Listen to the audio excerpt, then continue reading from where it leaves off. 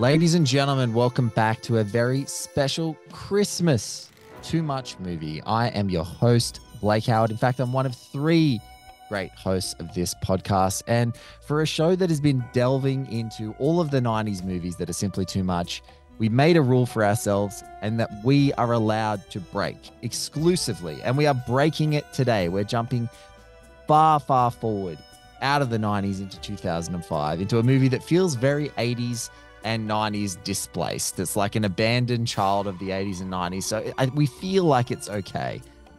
Today, my two guests are a man who's been fucked more times than he's had hot meals because he skipped lunch. It just pipped it. It's Rob Belushi, a man who hadn't seen this movie until like 3 days ago, which we're going to delve into. And also the inventor of dice, Chris Candy. Who is only going to be known as Chuck Chutney from now on because the initials are the same and you never see Chuck coming when it comes to your childhood crush. Oh my God. I'm just, you get it in where you can. That's all I can say. So Kiss Kiss Bang Bang. Let's listen to a trailer and then we're going to come back and talk about Shane Black's return to the director's chair, out of movie jail and squarely into our hearts. Merry Christmas. Let's go. Hurry up. It's not my fault. Just shut up and run. Hold it right there. Harry was a small-time crook. Oh, boy. Till he opened the door. Oh, no, we're not ready for your audition. Just take him. He's ready. You ready, right? To a really big break. Quit acting like the good guy. You got your partner killed. You killed him. See, this is what I'm talking about. Old school method. Get me Gabe Perry on the phone. But he'll need a real cop. Detective lessons tomorrow for your acting. Oh, you're the consultant. If he wants to act the part. You must be Gabe Perry? still gay? Me? No. I just like the name so much, I can't get rid of it. Bang, bang. So what do you do? I'm a private detective. Bang, bang. She thinks I'm a detective. Of all the idiot things to do. Bang, bang. My sister was Honey, murdered. Are you going to help me? I gotta check my schedule. Can you help me, Harry? Because if you're not going to help me, find somebody else. So sometimes I have other. My caseload is pretty. Thank you. From Shane Black, the creator of Lethal Weapon. Do not play detective. Moron. Go home before the bad guys do something bad to you. 2 corpses in 3 hours. I mean, that's unusual, right? Yes. Comes a mystery. It's a frame up. First things first. Do you have the corpse? I got rid of it. You threw it away. Look up idiot in the dictionary. You know what you'll find? A picture of me? No. The definition of the word idiot. That starts with a kiss. Why'd you lie to me? It was an excuse to stay around you, so I think. Ow! Did I just cut off your finger? Yeah. It's on the floor. Pick it up. Pick it up. And ends with a bang. Where is the girl? You put a live round in that gun. Oh, yeah. There was like an 8% chance. Who taught you math?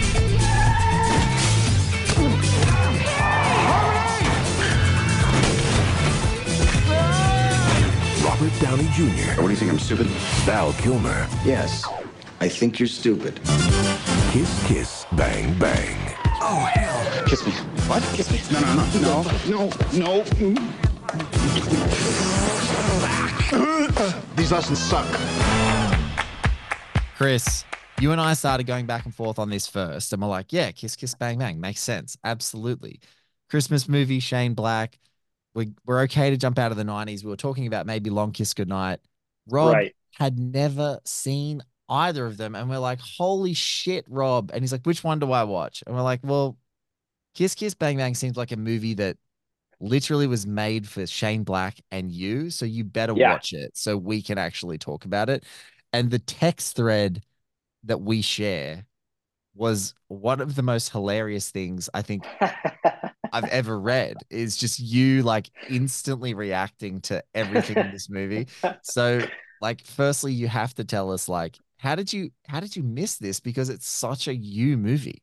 100%. Like, so the answer is, I don't know. I've tried to watch it. It'll be on and I'll watch it in like snippets, but it doesn't make any sense to me. And unless you're in it for the whole thing, like the ride is kind of disjointed. So I kept trying, and then I think I saw it when it came out, but like 2005 was still in my real, and we'll call it the the Belushi Dark Cyclone. And so like I probably saw it, but was, not retaining much at the time. But this was like such a great reason to really watch it and give it my full attention. Like I put the kids to bed, wife was gone, it was just me and the TV, and boy, did I have a good time alone. I love Shane Black, so I'm embarrassed about this one and The Long Kiss Goodnight, which is another one I think I saw just too high to remember. This is different than Long Kiss Goodnight in the sense that you are Harry Lockhart in so many ways. You like in watching this, like, and the way you carry yourself, you are Harry, and it only makes sense that you had such feels, such Fifth Element feels for Harmony Faith Lane in the group chat. Like it is you, and you have that energy that Robert Downey Jr. brought to that character all the time. So it was like kind of shocking, but I understand it. But of all of the films that no one has ever seen, this is the most shocking one. I take that compliment because I am a loser, but I'm also lovable, is what I'm hearing, and I appreciate it. And, yes. Moynihan ripped me up. I mean, it is such a star-making turn for her. Now I understand everything that came after it so much better. And like, she's so alive and charming and funny and real and so like of LA. Yeah. At that, you know what I mean? It's just like when you were out and it's the miasma of the dream. What a lot of people who might not know if you didn't grow up in Los Angeles is this era of LA is very specific. It doesn't exist anymore. It was this time where, hookup culture, nightlife, clubs, bars, they all had, names like, Firefly, Voyeur, the Burgundy Lounge, LAX. This was the time. LAX. Was LAX the one at Standard? No, that was the one, but there was the one at Standard where you'd have to go through the kitchen to get to it. Yes. And there was this time where LA was filled with interactions that you experience when, Harry Lockhart and Harmony Faith Lane are talking to each other at the bar, and he doesn't realize he knows her yet. Like, I can't say that I've ever had those experiences, but I was around enough people at that time to see that happen. And so this movie is like, basically, to sum it up and to give someone a great picture, it's Swingers if it was Swingers were an action movie. It's got that like just feel of Los Angeles and the authentic element of it that I can only imagine Shane Black was just observing the entire time. And Swingers, if the Swingers had any access at all, yes, that's true, any money or fake or approximation of that at all, like it's where the Swingers were trying to be, which is in like this other kind of beautiful, magical dream / nightmare where like everything is attainable and you can grasp nothing. It's he nails it. He does it in Nice Guys too. It's different time. It's very 2005. Yeah. But to Blake's point, it is also felt very 80s and very 90s, but he nails it. Like the fact that he's staying at the Standard and like the parties in the hills. Like I remember being at a party in the Hollywood Hills after like a show at House of Blues. We went up to this guy's house and it was the greatest party I'd ever been to. I was 20 years old. Then a busload of Hawaiian Tropic girls showed up. Like, and all jumped in the pool. And I'm 20. And it was already the coolest thing I ever been to, which I'm sure people are like, that's not cool. But like, it felt electric. And that's what this movie felt like to me. I was like, Chris, you're so right. Rob also was late to the podcast that he hosts from an audition. And then there's like one of the opening scenes of Harry Lockhart is lighting a cigarette at a party and he hasn't even lit it yet. And people are like, oh, and they walk away. And I'm like, that is fucking Rob Belushi shit in 2005. Like smoking in front of like people who are like, oh, I'm gonna get like secondhand smoke. And he's like, shut up. And he just has a cigarette in his mouth. And this podcast is unofficially sponsored by Nicorette across the globe. Sorry. So it's just, yeah, like it's literally from the first second, you're like, oh, okay. And that idea. And it's something that was definitely felt and this is sort of like after 2008, a couple of like Australian movie industry parties. People ask you who you are. It's the funniest transactional conversation of all time. They ask you who you are. And you're like, oh, I'm just like a journalist, or I'm a film reviewer, or I write for Hero, I do this, or I'm on radio. And they don't care. They just leave. Just like they just go, yeah, well, on to the next one. You're not famous enough. And without saying that, that's what's the implication. And so that's the other great thing about this movie is just like that. When he says, so that's it? She goes, yeah. Yeah. I have two really good family friends who are Canadian who live like in the lake area of Canada. And they were really good friends with my dad, like grew up with my dad.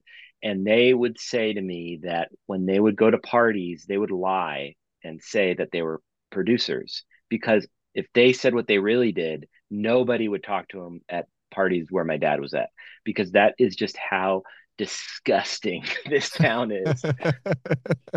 And well, that's why everyone wants to be a producer. Yeah, exactly. In LA, because like you have something to offer so many people, writers, actors, directors. I mean, they're like the scum at the center of it all, you know? But yeah, this movie, you know, I just envisioned, you know, me talking to Rob on the phone. I'm at the party. He's on the wagon or off the wagon, and he's going, what's the address? I'm coming.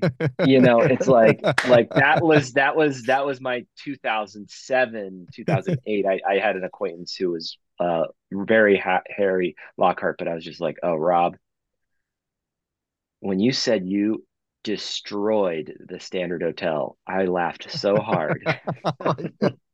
Like, I know what that meant. It's just anyways, this is all fucking context for the listener who is somewhere else and didn't grow up in Los Angeles.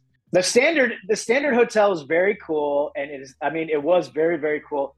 It's now, and then it wasn't so cool, and now it's shuttered and like empty on the strip.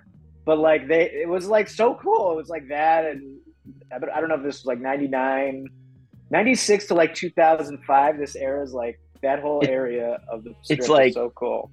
Standard Hotel, fucking Portishead, you know, Massive Attack, kind of down tempo Brit, you know, pop, disco, fucking, you know, you may be calling it like elevator music, you know, the women dancing around in fish tanks was real. Like that kind of just energy existed. So yes, one day there will be a Mad Men style show that takes place in 2005, and it will look exactly like Kiss Kiss Bang Bang. So anyways, I always talk about world building. That fucker took me way back. And you're right. I mean, it's such a great call because you're right in it from the start. I mean, after the setup of the Magic app and the audition, like once you get to LA, you're in it. Like you're at the party. It's always nighttime or like almost night or almost dawn, you know, red lights. He does such a great job of just that LA night culture. You're in it, and like the corruption and depravity and like missed moments and all that stuff. And the weird aquarium people at that party, which I was like, it's really graphic and I loved it. I'm like, oh God, remember when movies did this? Like unapologetically, just like fucked, you know? And then he does that in Nice Guys too, at the party at Sid Hatrack's house, you know, with the girl who's the table and the mermaids and everything. It's like such a fun LA runner for Shane Black, but he's great. I mean, the movie's so playful. It's so like, you have to execute so well for it to stay charming and not fall off into like too cute by half, you know? And he does it. And Robert Downey Jr. is like pre Iron Man. Robert Downey is, of course, the perfect guy to pull that off. He's so charming. It's like almost too much at any given time, just like the movie. And he's such a great pillar for it all to rest on. And then with Val Kilmer, who's like my favorite. I mean, it's hard to figure out who's more attractive, Val Kilmer or Michelle. Just JK, it's Michelle. But he's so great, and he's such an artist, and it's just so great to see him because you just looking back on him, even getting older. Like I think Salt and Sea was around that time too, which I think is like when was it? Salt and Sea, an unheralded Val Kilmer vehicle. 2002. His throat cancer took him away from us, right? Because he does Song to Song with Terrence Malick. I think that's the last one before his throat cancer operation, which kind of destroyed his voice. But this is the last Val at super attractive, super acerbic. Like he's just so sharp as Gay Perry. He just kills you every single time. And Robert Downey Jr. is the best punching bag. Like he just, when he's having the piss taken out of him, there's just nothing funner to watch. It's outstanding. He is so fun to watch. I mean, what a great punching bag. It's such a great when he's like his save the cat moment of the girl like being passed out, the girl being, Monahan being like passed out, and he's like, sticks up for her and then just immediately gets the shit kicked out. I can't tell you how good that scene is because it's so cool because you're like, oh, Harry, at that point, you're like, Harry might be able to fight.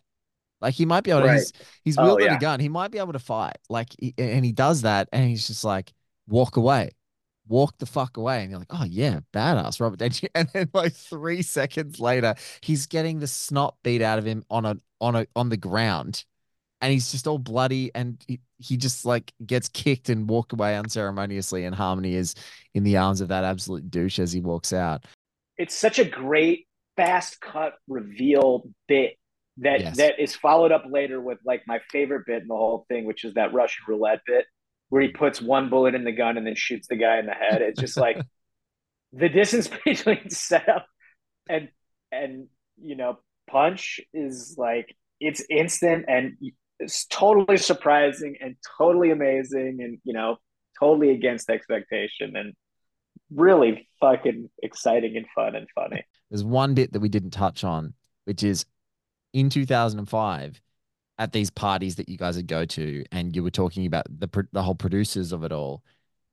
Shane Black makes the greatest choice of all time, which is to get people like the incredibly hilarious Larry Miller and Corbin Burnson, and gets these stalwarts of the 80s and 90s to be at the early 2005 party because they are the guys. They're the guys who have the power. They're the guys who've been making the movies and they're going to be there. And so he kind of puts his peer group in there because it's like, oh, of course these guys know it all because they've been to 1,200 of these parties in the last decade. And like, that's exactly what Shane Black is drawing from. It's like famous guy, made a sack of money on all of his earlier movies, had gone into some sort of cycle of movie jail post Long Kiss Goodnight and sort of was in the wilderness, so to speak. He's out there. People know that he's funny. He's renowned to be an amazing pitcher.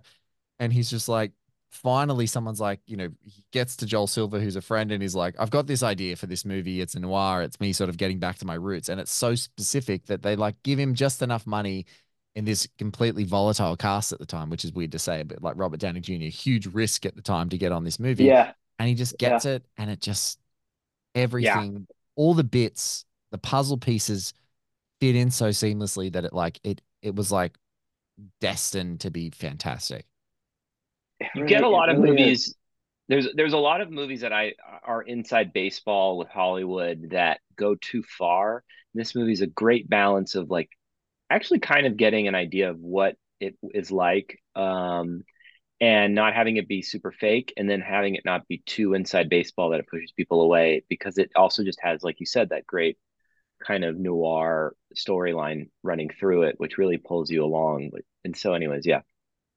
Well, it's such a like the desperation is believable outside of the industry backdrop. Like the characters have a certain degree of desperation in them, and this case becomes, you know, a sense of meaning for them. I mean, she says it point blank, and his big monologue about like disappearing and fucking her friend and never finishing anything, and then when he finishes, which is another great fucking reveal when he's got her in the bed, and then it cuts to her outside, like, because she fucked Chuck Chutney, which like it's such a great runner of Val Kilmer, like like his gaydar.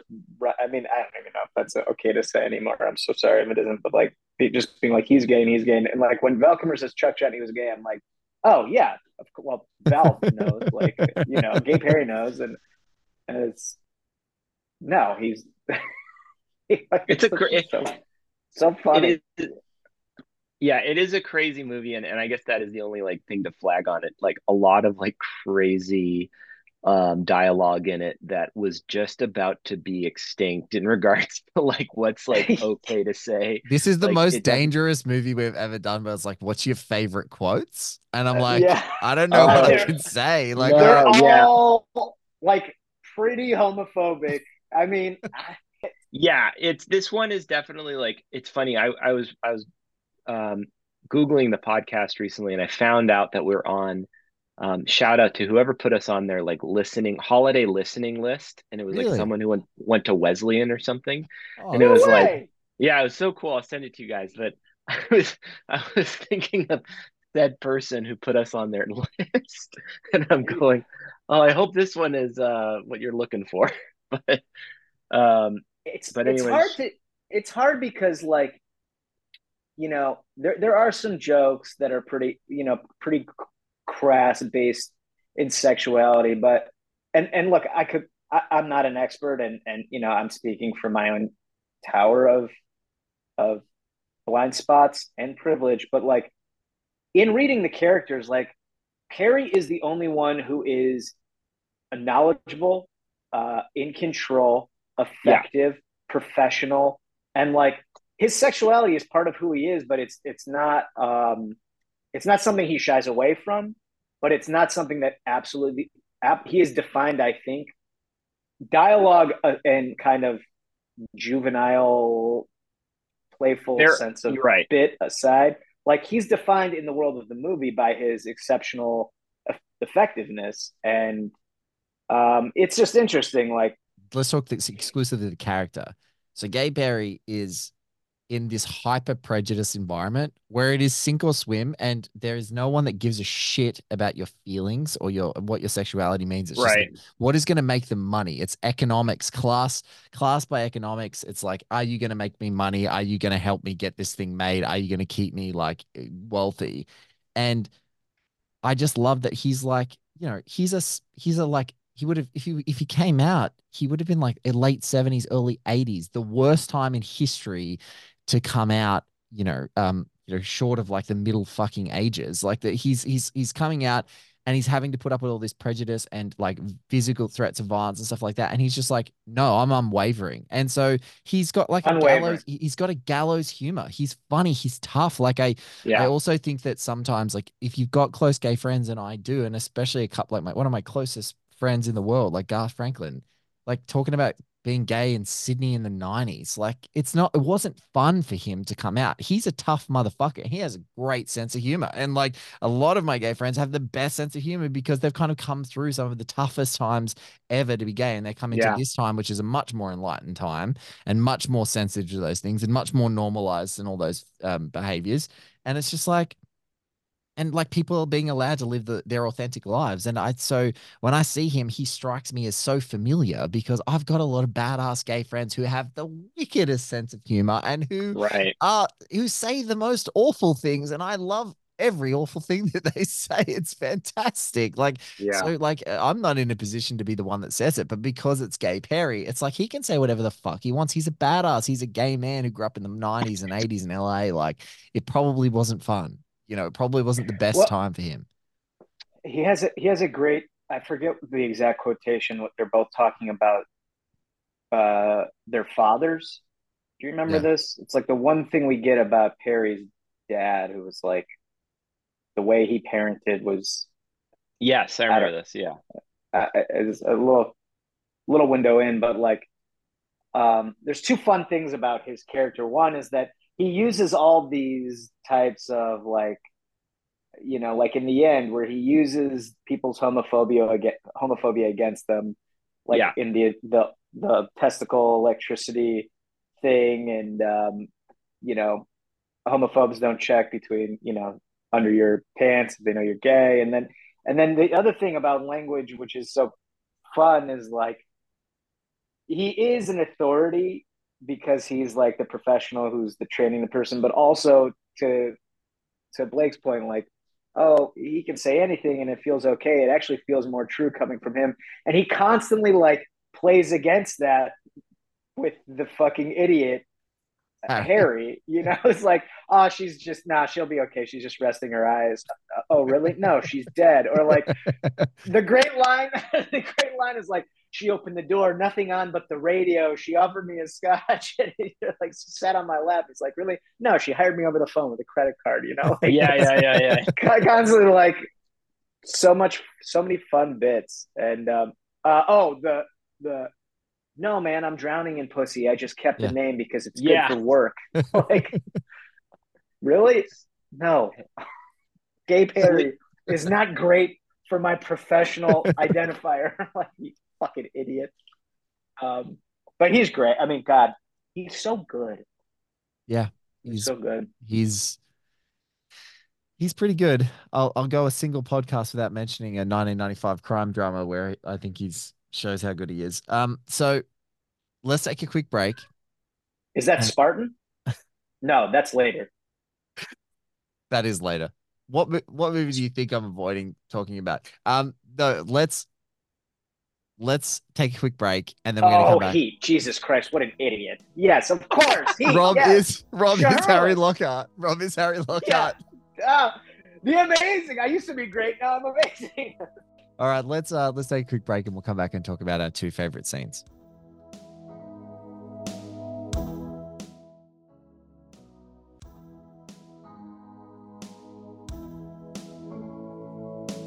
All right, Chris, you and I have got much more familiarity with this, so let's just start with us. What are two of your favorite scenes in this movie? Can you even narrow it down? Oh God, how do I do this? Two of my favorite. I kind of went into some of them already, but you know what? It's funny. I didn't think of my two favorite scenes while I was prepping for this, but if I okay, here we go. I could do these ones. I love when he's drunk and he goes to the crazy party scene, and then that kind of jumps the story along further where he gets abducted by Mr. What is it? Mr. Frying Pan and Mr. Fire. And Mr. Fire.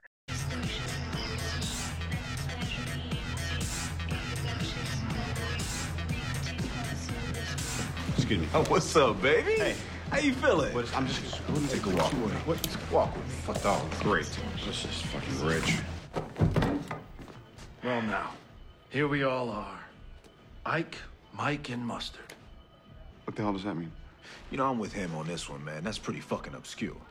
Horseshit. I hear that all the time. You do? Yeah, sure. Where, at the 1942 club? Hey, just because you didn't get in. Motherfucker, I could have got in. Hey, slow your roll, this man. Is bullshit. What are you gonna do? Take me out here? The security? Ow! Keep talking. Keep talking. You want to know who we are? I'm the frying pan, see? And my boy over here, he's Mustard. I'm Mustard, baby.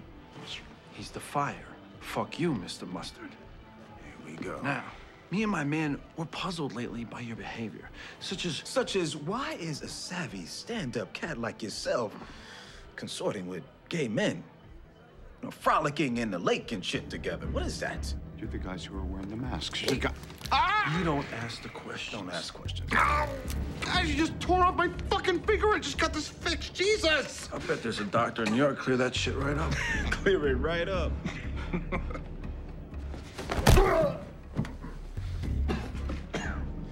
LA don't want you no more, tough guy.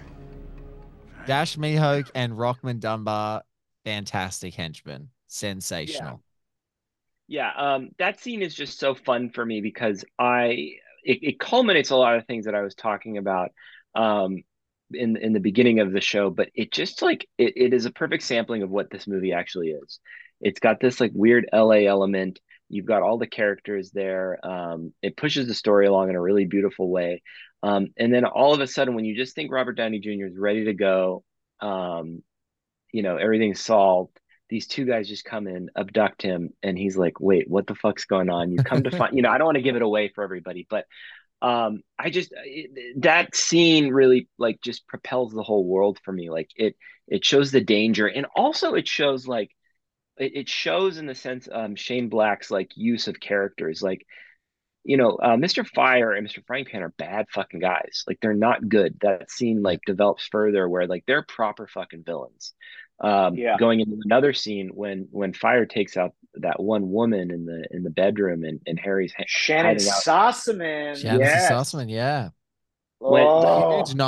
Huge 90s energy. Oh, and this is also propelling like it just like it. I was watching it again last night. I watched it twice this week, and I was going like, God, man, he's fucking evil, and he just like, he writes characters that fucking choke women. It's fucking nuts. And so we've already done a Shane Black movie. We did The Last Boy Scout together. Like there's some dark shit in that movie. We did The Last Boy Scout? Yeah.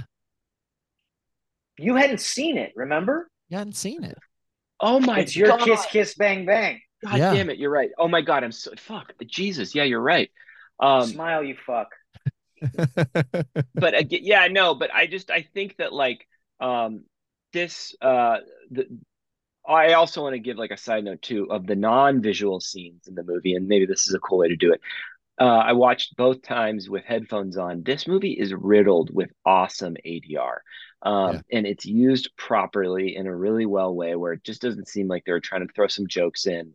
That scene specifically too, where they're in the park and they're at the taco truck and Mr. Fire finds his demise. Like you hear the fucking taco truck guy go, motherfucker. Like they must have had so much fun in the ADR sessions. There's so many jokes I have written down that Harry says while he's walking away from things. You get the sleep badly. Any questions, hesitate to call in these circumstances.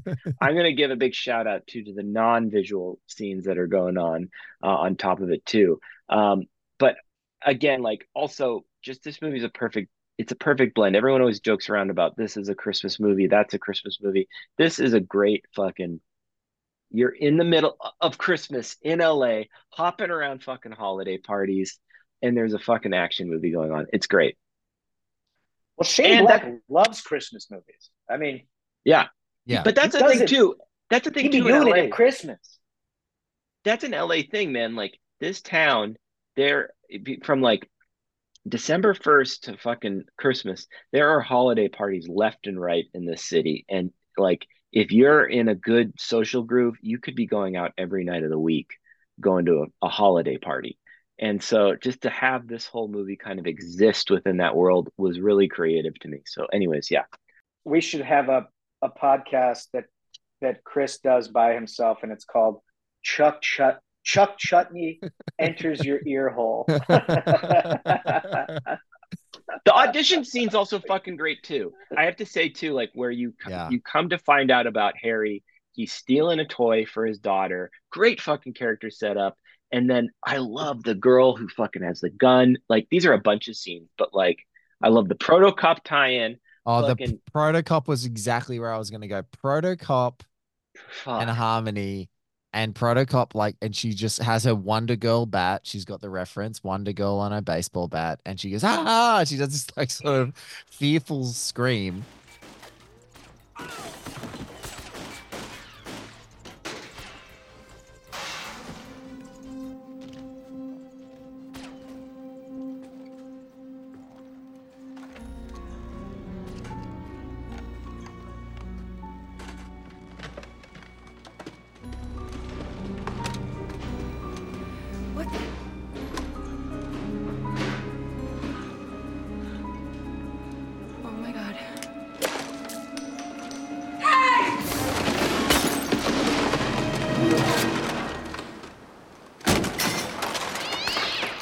Sources close to Neil, who has not worked as an actor in 2 years, say he seemed despondent earlier tonight during a rerun of Proto Cop. The actor, who still retains the costume he wore on the show, allegedly dressed up, stumbled down the bike path, and wandered into this Venice Beach house, where aspiring actress Harmony Faith Lane was shocked to discover him. I jog by, hi, hello, you know, that sort of thing. I feel for the who's guy. this? You know, it's like the city can't get enough of messing with people. Like putting a whoopee cushion on the seat of an electric chair. Like that. They always do this. You can never see below the waist. It's like a Playmate in 1964. It was always behind the bedpost where there's a shadow. You never, what the fuck am I telling you for? Invite her to something, huh? And there it was. Bingo. Destiny.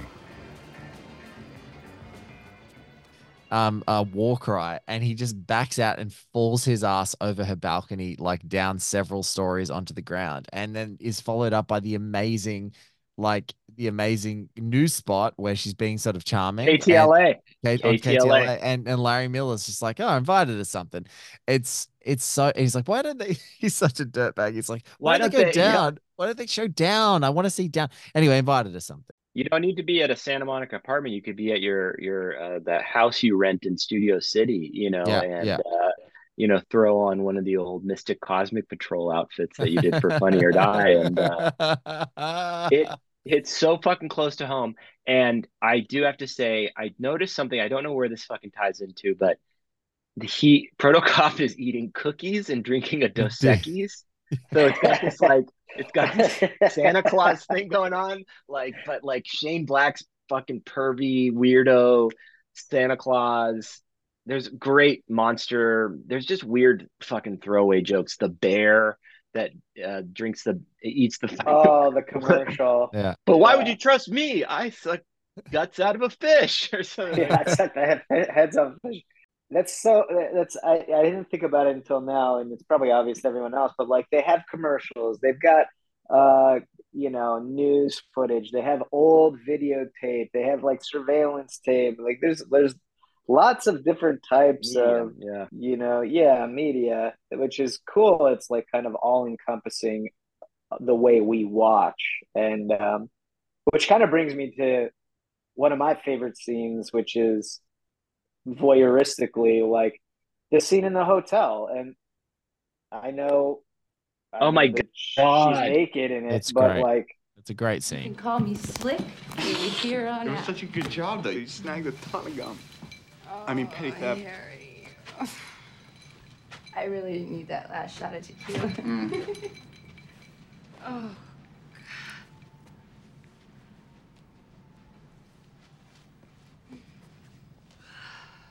Of course, he's fucking did our next program.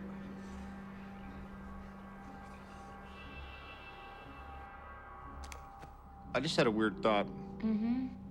Veronica Dexter, I saw the body up close. I mean, hell, I carried the damn thing. And both times the dress was soaked through, so it was transparent. Oh, so God, Harry. Where are you going with this? No. It's just... Perry said this chick was deep into the born-again bit, so it's probably nothing but just... If she had on underwear, I didn't see any. I guess I'm taking the couch. Yeah, thanks. I mean, you can sleep here, but it would only be sleeping, Harry. If that's gonna frustrate you. Let's see. Oh, Harry. Huh? So long ago. Didn't really turn out the way we hoped, did it? I mean, I guess if I racked my brain, I could think of worse places to be.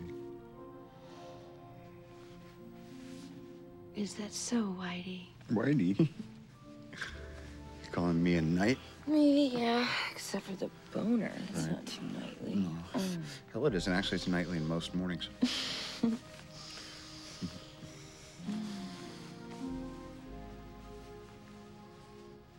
Fuck it, I'm not a knight. I'm sorry. What? Yeah, I'm thinking. Harry. I'm going nuts. So I think maybe the couch is good. Stop.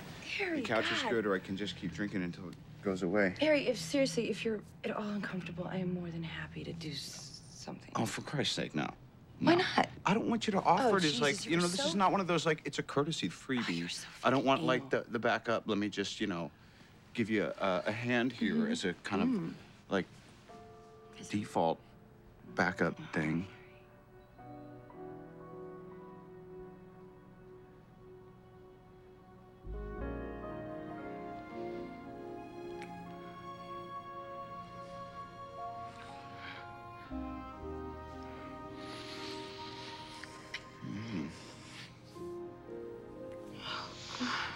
You're gonna stop calling me? No, that's crazy. I swear to God. This is it. You are the dream girl. You always have been. This is destiny.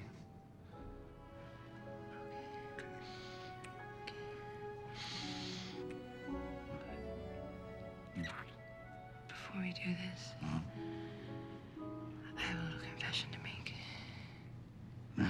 My You best Look, friend? God You damn said it. you were just gonna drop by his house. You were gonna wave jeez. goodbye. Some way. I was leaving for LA, Ari. Shoot, I was my never best gonna see friend. him. He looked sad. He looked sad. Yes, he did. You slept with Chuck Chutney. Oh, fuck, for Christ's sake, Harry. What? It was forever ago. Come on, I was a different person back then. Yeah, you slept with Chuck Chutney. Excuse me. Harry, come on. You want your hand? I'm Harry.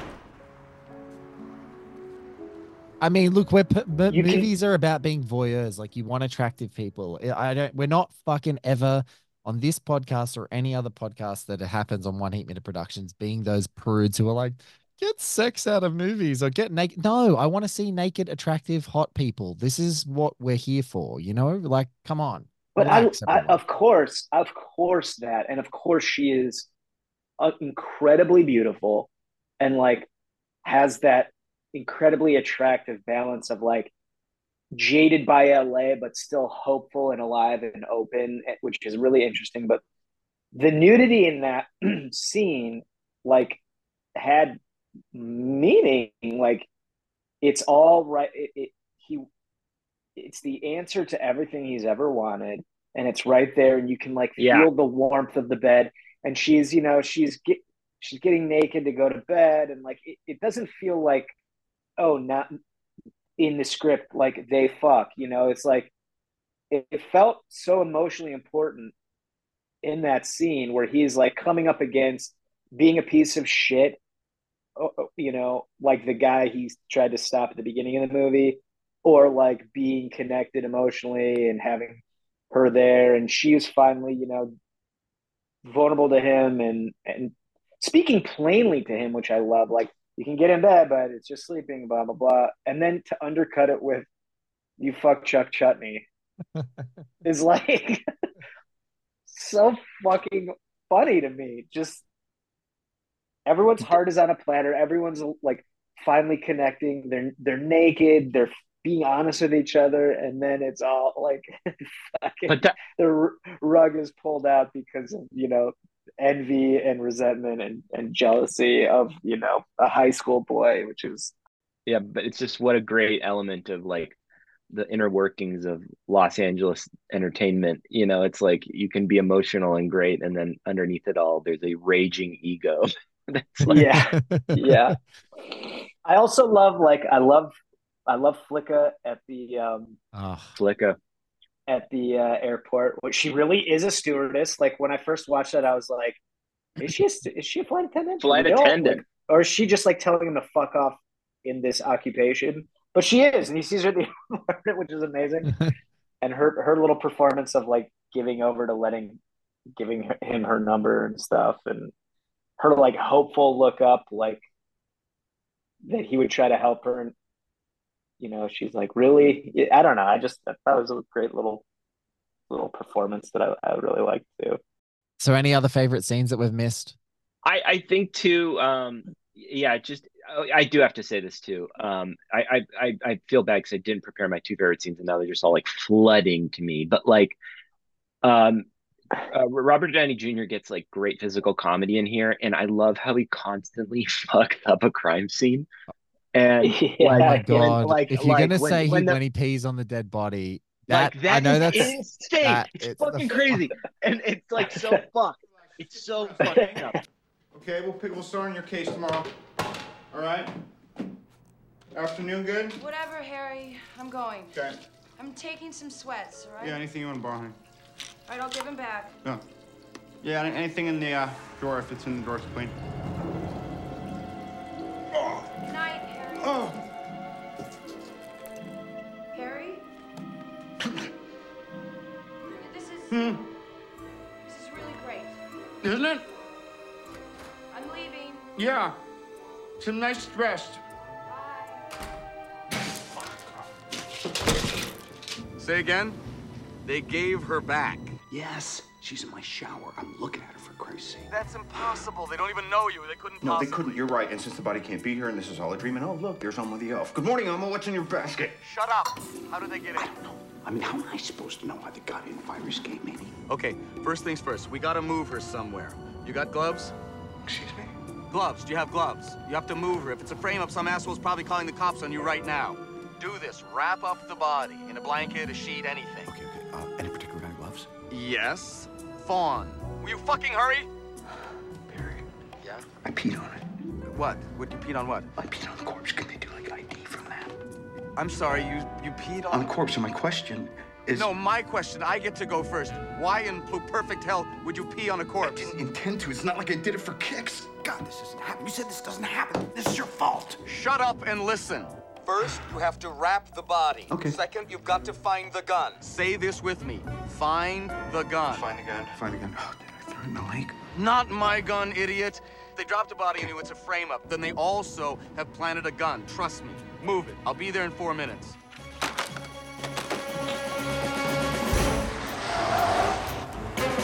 It's like, how could you get more DNA on something? Oh, you just pee on it. Like, and then when he has to explain to fucking Gay Perry that, and he's like, what did you do?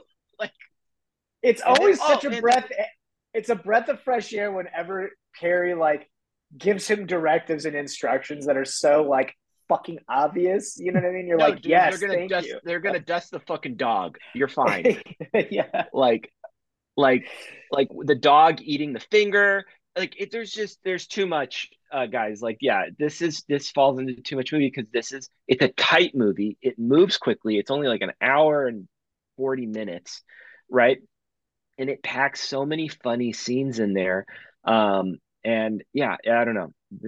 That scene when he it's so good. I mean, I know like just saying what it is, but the context, the way that it plays in the movie, it's so funny. Like it's hysterical. Like I was watching it last night. I mean, I've watched this movie a million times, but I watched it last night before this show, and I was just sort of like relaxing, and then I just started howling, and I had to cover my mouth because my family's asleep because I was just howling with laughter in the lounge room, watching him pee on the body and go, oh, and then call Gay Perry. I was like, this movie rules, man. It's so silly. It's great. Yeah, but it's also so fucking sad.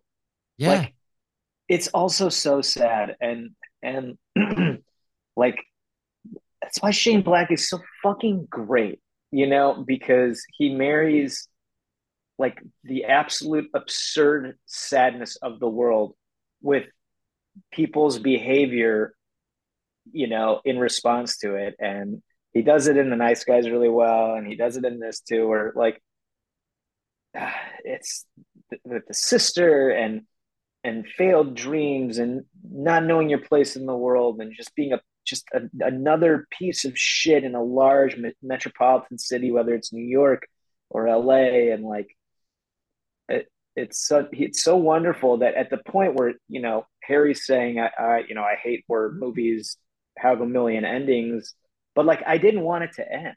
No. You know, like the scene with the dad with her dad at the end. Yeah, so Harry good. is great, and then the kind of camcorder testimonial shot at the end with them working together. Like I wanted it to keep going.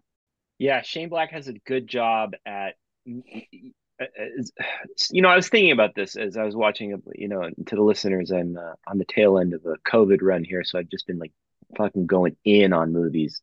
I've been watching a lot of movies that, you know, are ones we all love. Collateral, I did a rewatch of. Ooh, you know, did Kiss Kiss Bang Bang that got this. And it's going like, these people who make these movies inspire other people to like want to make like television series off of, like, you know, the Just way that they one just character, feel. one character, one room. You're like, I know every character who's in this room. And it's cruel that I can't spend more like 5 hours with them.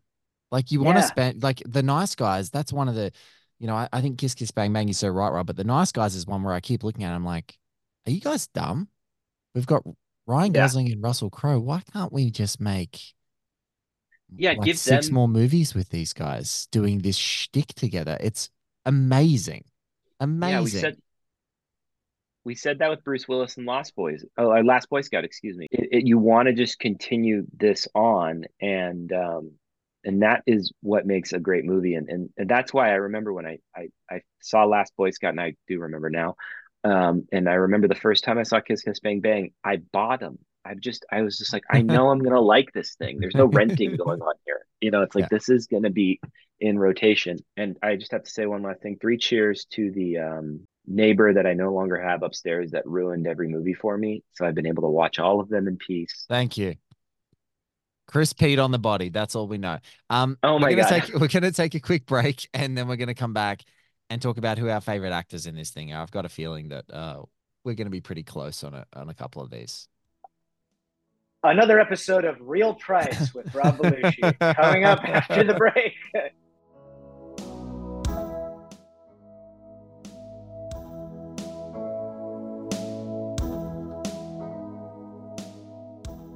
All right, Rob Belushi, you are so fresh and so clean to this movie. Who are your favorites in it? Tell Chris and I. Look, I mean, Downey does a great job, but the most excited I got every time they spoke was Michelle and Val. Yeah.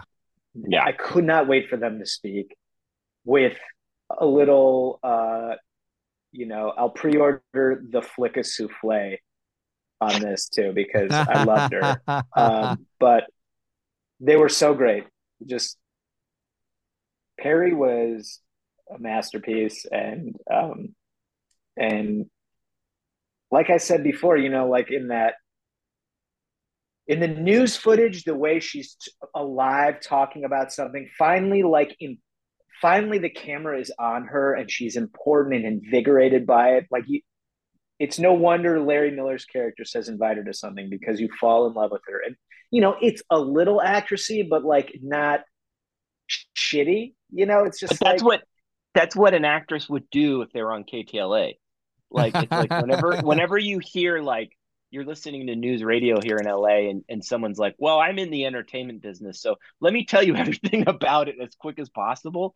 Like, that's a thing you come across here, and it comes with the territory, the locals, Yeah.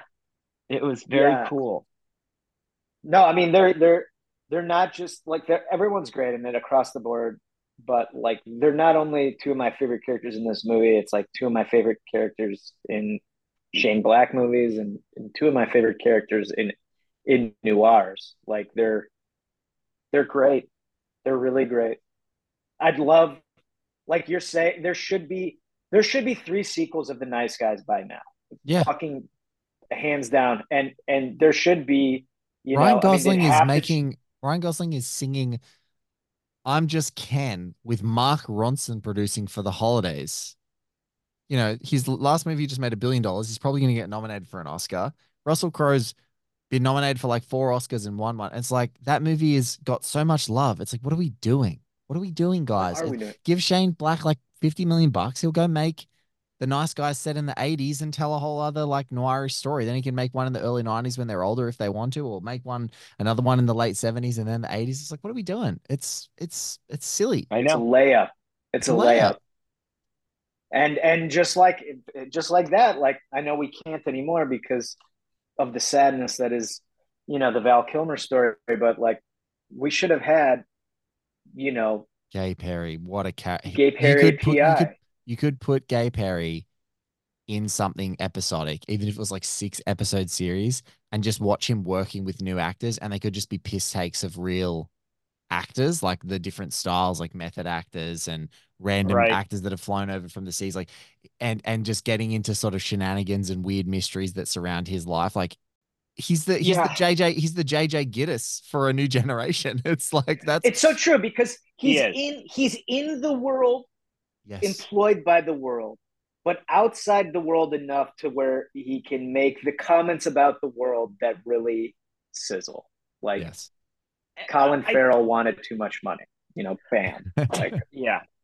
Well, talk about inside baseball. Like that's such a thing that happens that like people, anyways, this movie is as good as its actors are, and all of them do such an incredible job and when you're watching it. And like you could see how on the page it's interesting because it's like sometimes if you read a script like this, you might think it's terrible, and you read some of the dialogue and you'll cringe. You're like, oh, that's horrible.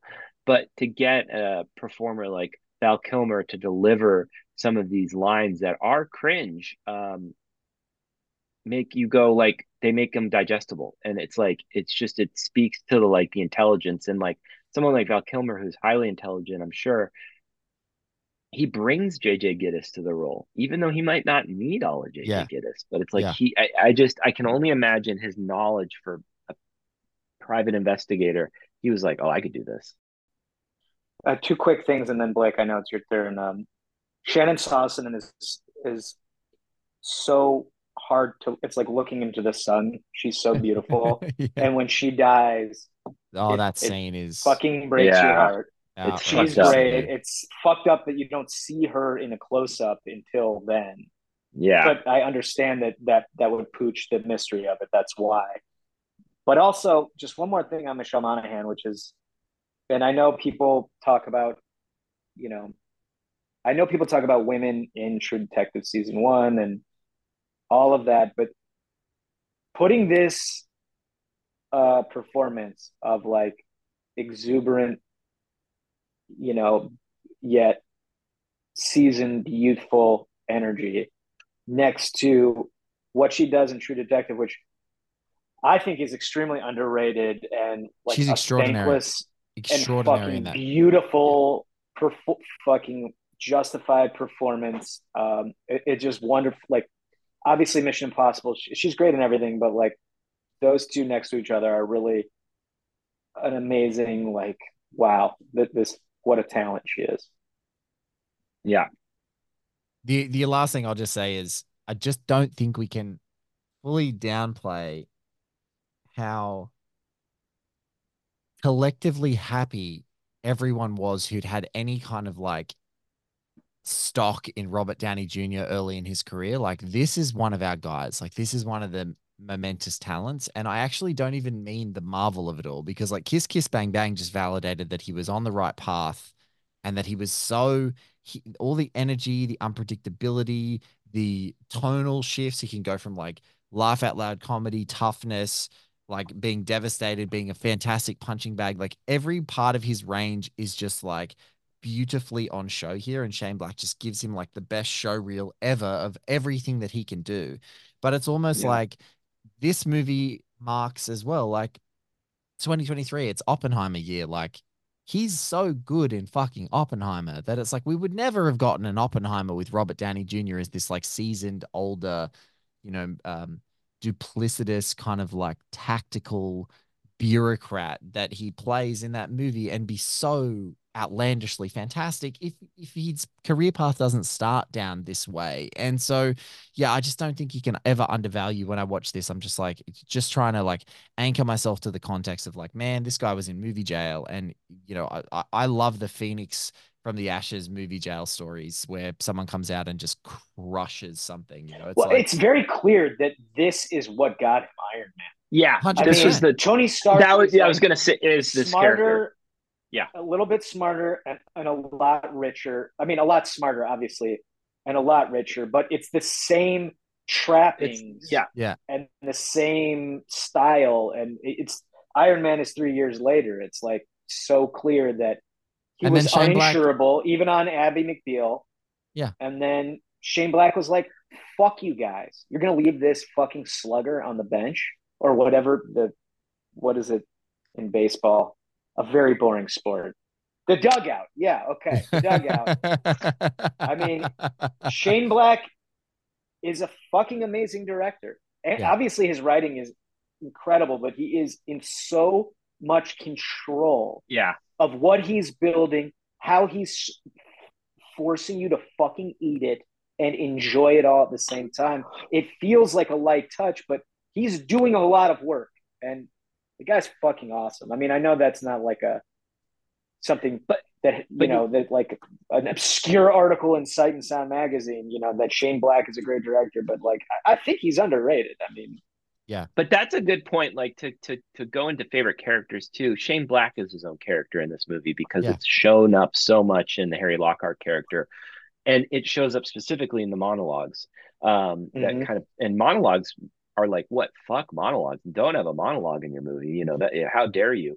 And he does it in such a clever, funny way that like it almost like feels like the Fear and Loathing guy. Oh my Hunter. God, Hunter. It's got this Hunter, like postmodern Hunter feel to it, where if anyone else attempted to do it, you'd be like, you're just a poor person. Doing Shane Black. Yeah, you're just doing Shane Black. And I've read that in other people's scripts, and I'm going, like this is his thing, and he does it so well, and it's kind of like he's just it's like it makes sense. He makes the movies he makes, and I feel like his voice is super duper strong in this one, and obviously it's like an auteur film, so.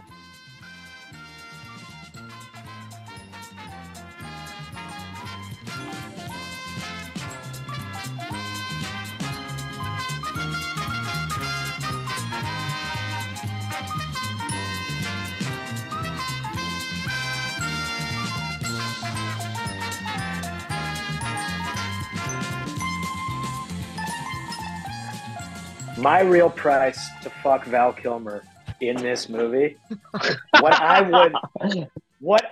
would actually pay to fuck him in this movie, real price, $115,000. Wow. Big shout out also to the. Can I just say, not if I had it hasn't been a formalized segment yet, but it might need to be. Like, what's the price? What's the price?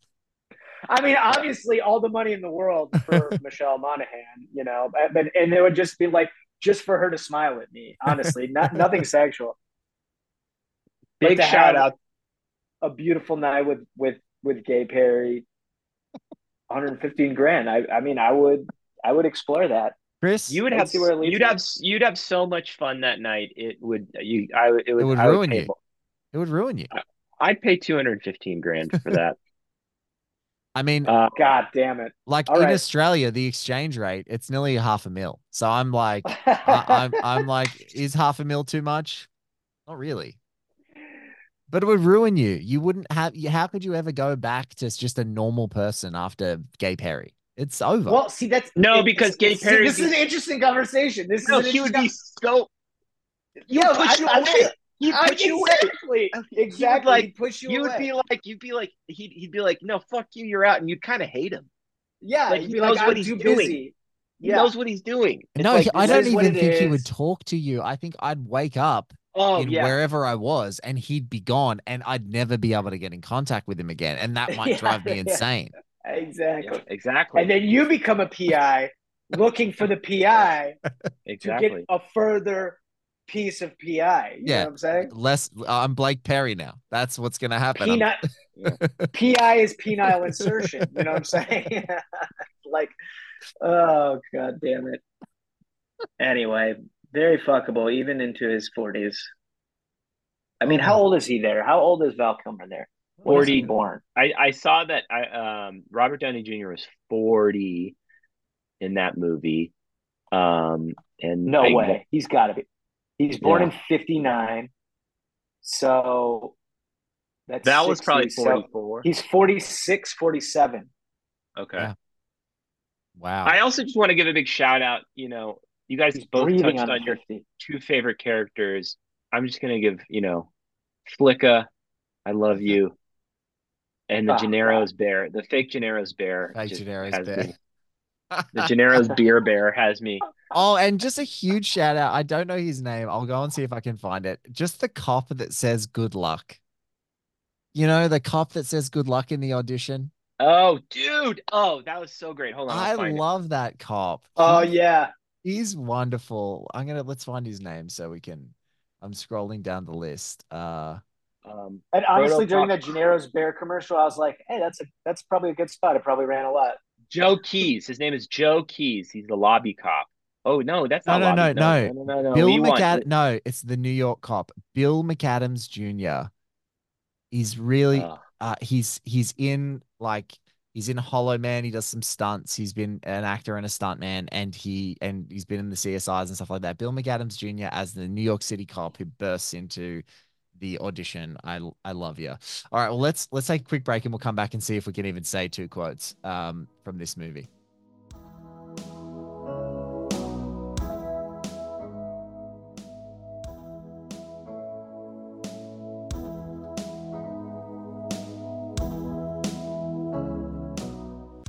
All right, I'm going to start.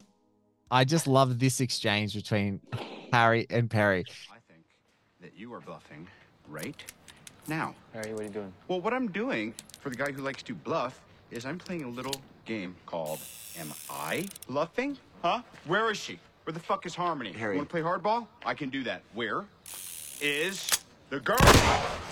What did you just do? I put in one bullet, didn't I? You put a live round in that gun. Oh, yeah. There was like an 8% chance. Wasn't it just 8? 8? Yeah. Who taught you Maybe it math? was more. I don't know. I love that exchange, and Perry just like taking the piss out of him, talking about statistics after they've literally just gunned someone down is amazing. Yeah, I also like that he says, "What in the pluperfect hell?"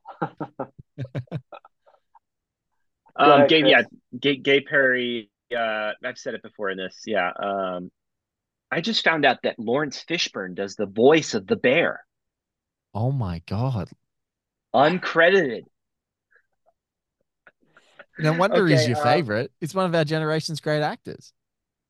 Fucking Morpheus, bro. Sleep badly. Any questions? Hesitate to call. Welcome to LA. Welcome to the party. Yeah. Great opening line. Welcome to LA. Yeah. Welcome to the party. Fucking like you're there. You're at the party. The short scene of them post Woman in the Lake driving in the car, where they're like laying a little bit of exposition, but over that amazingly offended towel bit where like Has me witness a murder. Can I use the dry towel? This towel's No. This towel is wet. The towel is for the seat. This towel was for your shoes, and then you handed it to me for my face. This towel is wet. Can I use This the is dry? dirty. No. Can I dry the hat? No, stop dripping. Shit better be improving your acting. I watched that 3 times. I was just like, this is fucking welcome to Zingville, man. I loved it. And then I'm finding now that the quote about I was talking about Perry talking about his dad's, and the one Harry's like, yeah, he loved me when I was dressed up like a bottle, and then Perry said he beat me in Morse code. Maybe he was saying I love you or something like that. That was the moment of Perry Van Shrike that we got. And then there's so many funny ones, but like, you know, I'm not going to say them on a podcast because I probably shouldn't think they're funny. Yeah. This falls into the category where all the bad dialogue in this movie that is cringe is bad, but it is delivered incredibly. Yeah. It's served with such perfection and such specificity that it's like it's served with care. It's served with care. Served with care. It's given to us. It's just like, get over it. It's a movie. It's not going to hurt you. If you don't like it, you don't have to watch it. Things age badly. Things age badly because we're more enlightened. Like, don't begrudge the movie for being made about and in a specific time. Like, as you guys talked about, like it's so reminiscent of that time. It doesn't mean that we're as enlightened. It doesn't mean that things don't age badly. It's just like, it is what it is. But it's also allowed to be funny. You're allowed to laugh at how bad and unenlightened you were. You're allowed to laugh at yourself. Like, you're allowed to laugh at being unenlightened. It's okay. Like, you're not going to get in trouble. If you have those genuine thoughts today, maybe you've got a problem, but You don't have to worry Well, about like it's like that, this isn't good cop, bad cop. This is F word and New Yorker. it. And it's Yes. like, you're in real trouble, buddy. Like Yeah. it makes sense. Yeah. Like two people that don't give a fuck about morality. I mean, not morality, but like are used to being viewed and experience transgression against them. You are not going to be saved by a good cop in this pairing. Yes. So many good ones, though. Yeah, guys, for a Christmas gift this season, you gave me a wonderful one to unwrap and to undress and to like all the tropes that are turned on its side in this movie. Like, hey, look, the Johnny Gossamer book, stop the bullet. Oh no, actually it didn't. Like it's such a wonderful romp, and it's been a great year with you guys, and I love you both. This friendship has been really meaningful to me, and to anyone listening, I can't believe you're listening. But we'll keep bringing you, some fun bullshit that you've already probably thought of. Listen, that's exactly why they want to get together. They want to hang out with us. They want to know that it's not going to be serious. They want to be waiting in the wings to see whether you two are going to do like literally academy level hilarious impressionistic performances, or whether we're going to create new games where we bargain out how much we're going to pay to sleep with Gabe Perry. Like this show has everything that I could possibly want. Like no one's going to have expected that that's where we're going to get to.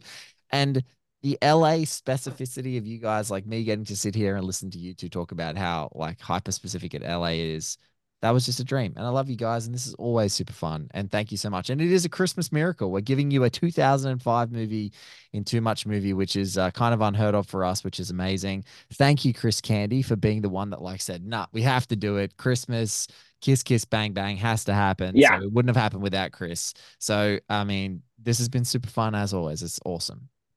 Yeah, thank you guys. And I just want everyone to know that I want your address because I'm coming to your party loaded.